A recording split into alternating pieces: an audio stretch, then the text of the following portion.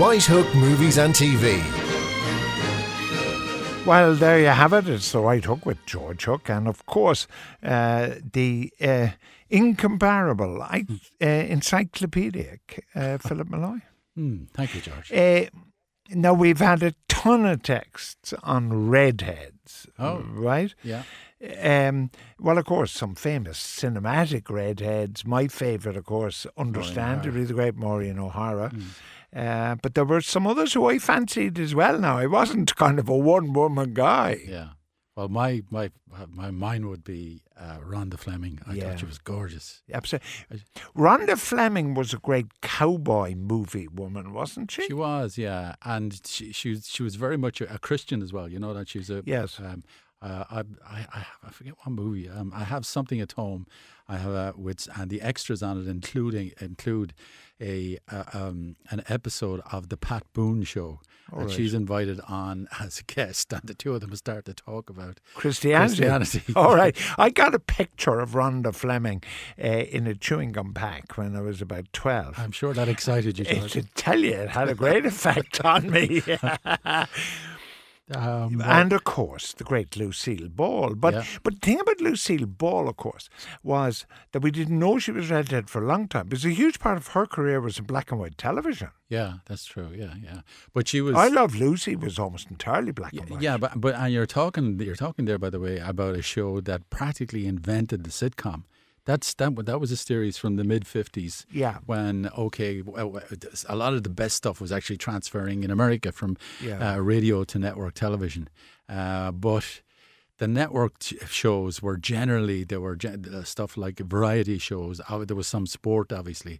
I think in 1952, there was a World Series of baseball, and that was all televised. All right. But one of the very first sitcoms was her show. Yeah, but there was the voluptuous redhead in Mad Men. There was, yeah. She was Joan. Joan was Joan, who gave a whole new meaning to the word corset, I always thought. She was very shapely, I have to say. Men? I love Julianne Moore. You like her? No. Yeah, I do. I have to say. But men, there aren't as many redheaded men. Damian Lewis. And his hair seems to change. Absolutely. People were talking about him as a possible Bond, but I couldn't imagine a red-handed Bond. No, you couldn't have a red-headed Bond. And but what other red-headed male stars are there? I don't know. There aren't that many stars. Mickey Rooney wasn't red-headed, no?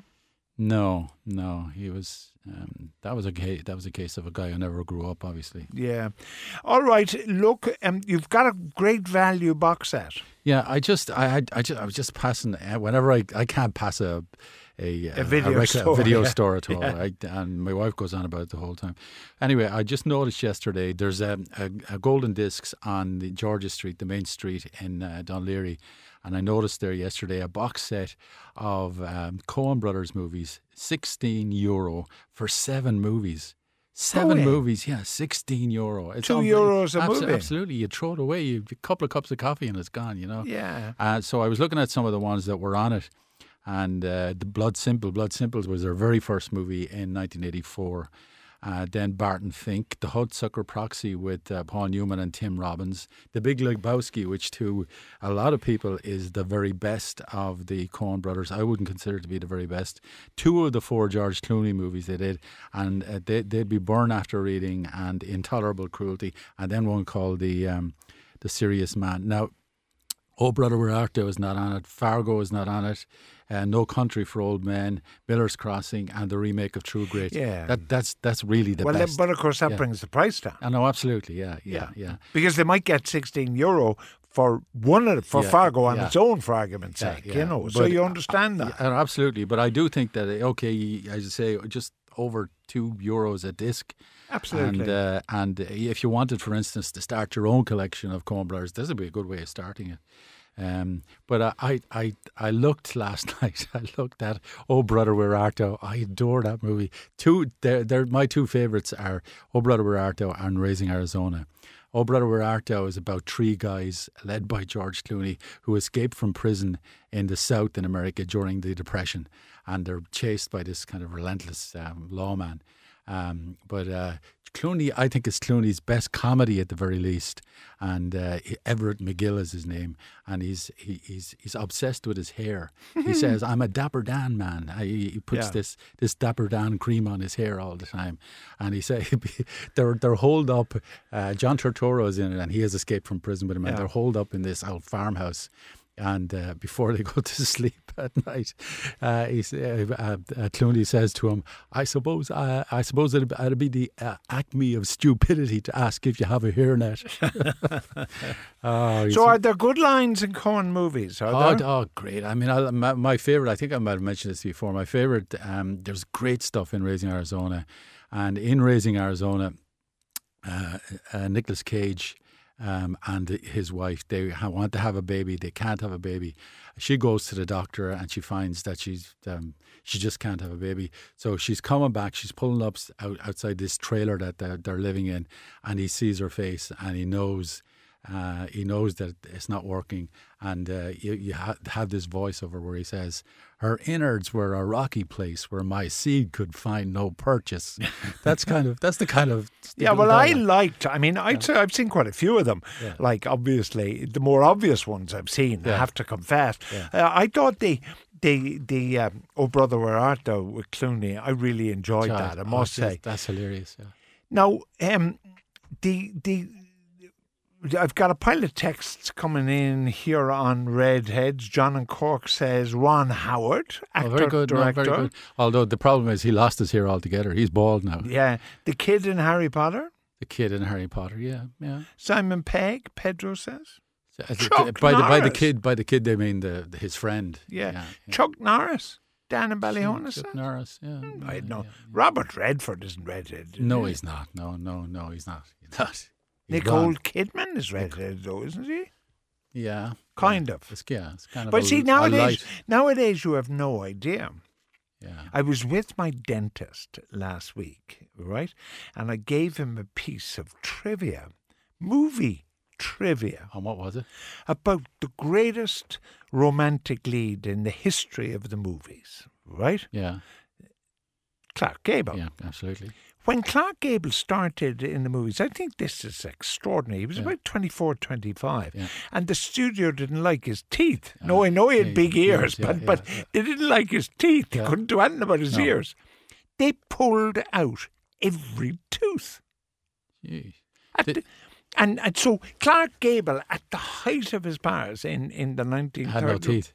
Had no teeth. Which doesn't make him sound very romantic, does it? No. Well, he also had appalling bad breath, apparently. I heard that, yeah. He had the worst bad breath in the movies. But I told my dentist that, because nowadays, of course, dentists will do anything rather than lose a tooth. You know? Listen, will Walter Cronkite run? Because Spielberg's making a movie on it. The thing is, a lot of the time now you sort of look at potential movies, or someone was talking to me, for instance, Trumbo is out now on DVD, and someone said to me yesterday was there enough in it for a movie? And the same, I think, applies to something like it's Walter Cronkite. As you know, he was the kind of voice of America. He was there. He was this avuncular figure. He was the chair of the nightly news. And when the Americans were in Vietnam, and these body bags, I suppose, were being brought home every night, he was there and he was counting off the number of days that they had been in Vietnam. And I accept that, and he announced death to JFK on television, for instance. But and what Cronkite did was, like certain television guys, they were believable. So it was sort of, if Cronkite said it, I believe him, kind of thing. Yeah. But is it a 2-hour movie, though? No, that's what I'm saying. Yeah. Unless you're going to get a lot of personal stuff, unless you're going to get some conflict in his life, unless you're going to get some real sort of genuine human depth, it's not a movie. It is not a movie. But anyway, what's happened now is, what you're referring to is that Steven Spielberg's company, he's colluding with the two of the guys who wrote Bridge of Spies. They've come together again to make a biopic based on the life of Walter Cronkite. I don't think it'll work.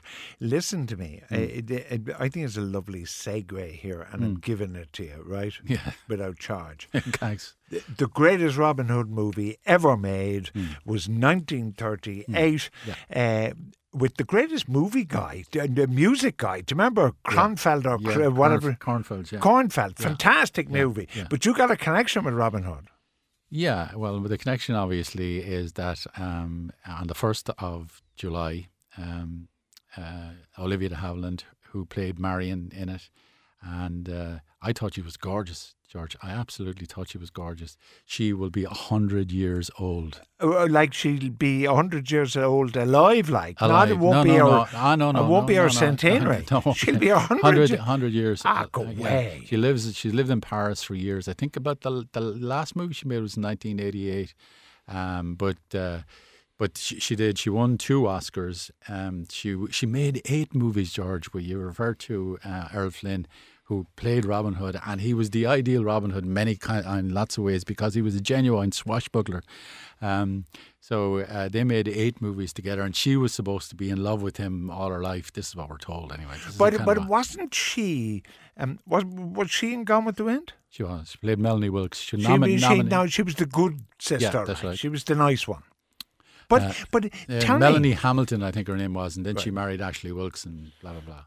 But the thing about her though, didn't she have a sister?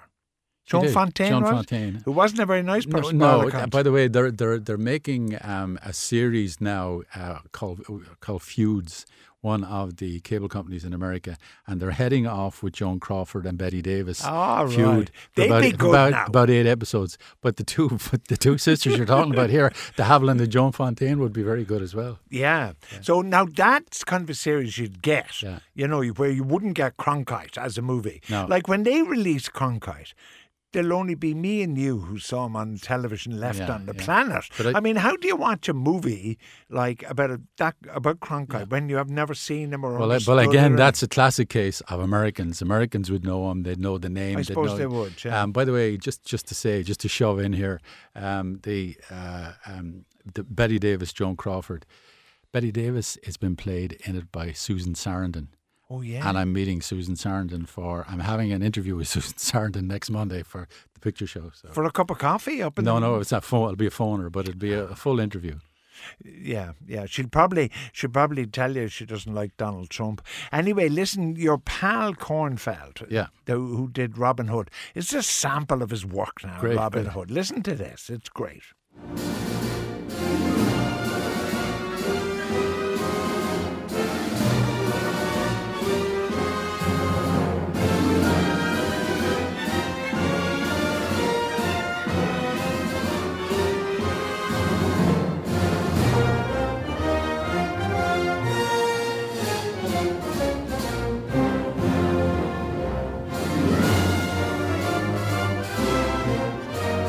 Now, at this point, Guy of Gisborne is going through Sherwood Forest with the cowardly Sheriff of Nottingham, and Marion, played by the great Olivia de Havilland, is probably sitting on a horse. Yeah, and by the way, we should say about Olivia de Havilland, okay, she was under contract to Warner Brothers for a long time, and they abused her and misused her, and she was much better than a lot of the stuff they gave her to do.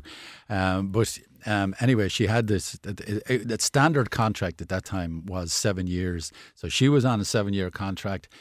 Coming towards the end of 1943, she was coming towards the end of her contract. And she told Warner Brothers, Jack Warner, who's a tyrant, that she was moving on. And they added 6 months to her contract for times that she had been out on suspension, and she took it to the court. She won it in court. Then Warner Brothers appealed it. She won the appeal, and this was a great achievement, George, on behalf of the creative community in movies.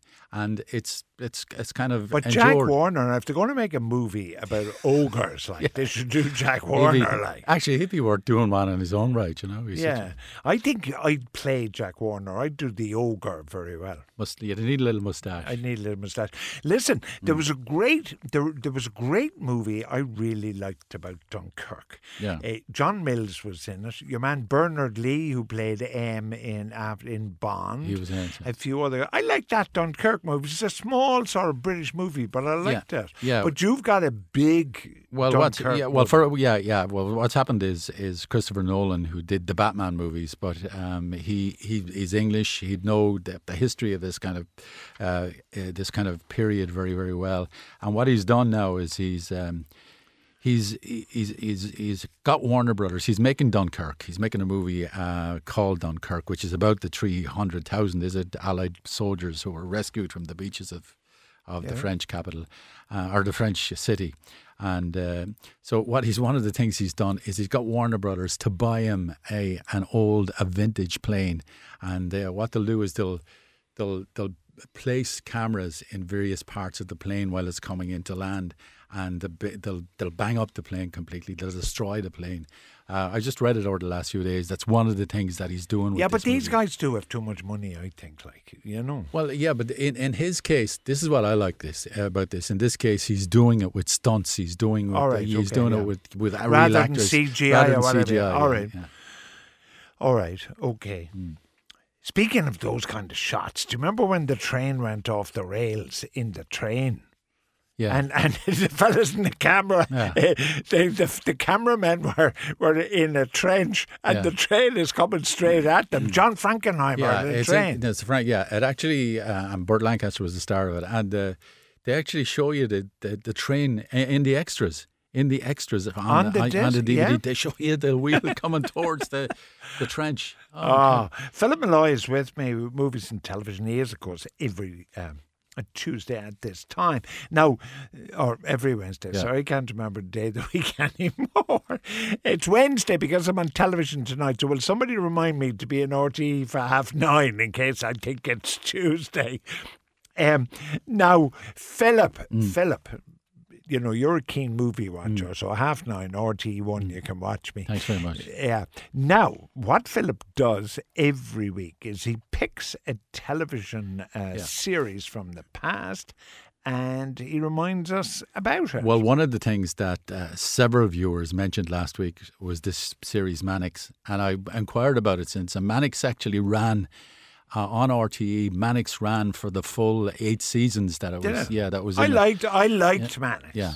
But I gather it was quite controversial in the States in that it was alleged to be too violent. Really? I don't know, Mike Connors. Mike Connors, yeah. And Mike Connors, he actually, remember the remake of Stagecoach that they did? He played the John Carradine part in the remake, the Hatfield, the gambler. Did he? He did, yeah. He was very good. I know. That was the worst remake ever made. Oh, it was awful. Bing Crosby. Bing Crosby played the doc in it. The drunken doc. Doc, yeah. Oh, stop. And some completely unknown fella played the John Wayne character. Alex Cord, yeah. There were all kind of Red Buttons was in it, all kinds. Van Heflin was in it. It was a great cast. How could you fail, you'd say to yourself? And this failed with a vengeance. Oh, but it was awful. Yeah. Anyway, it's Mike Connors. Can we listen to music? Okay.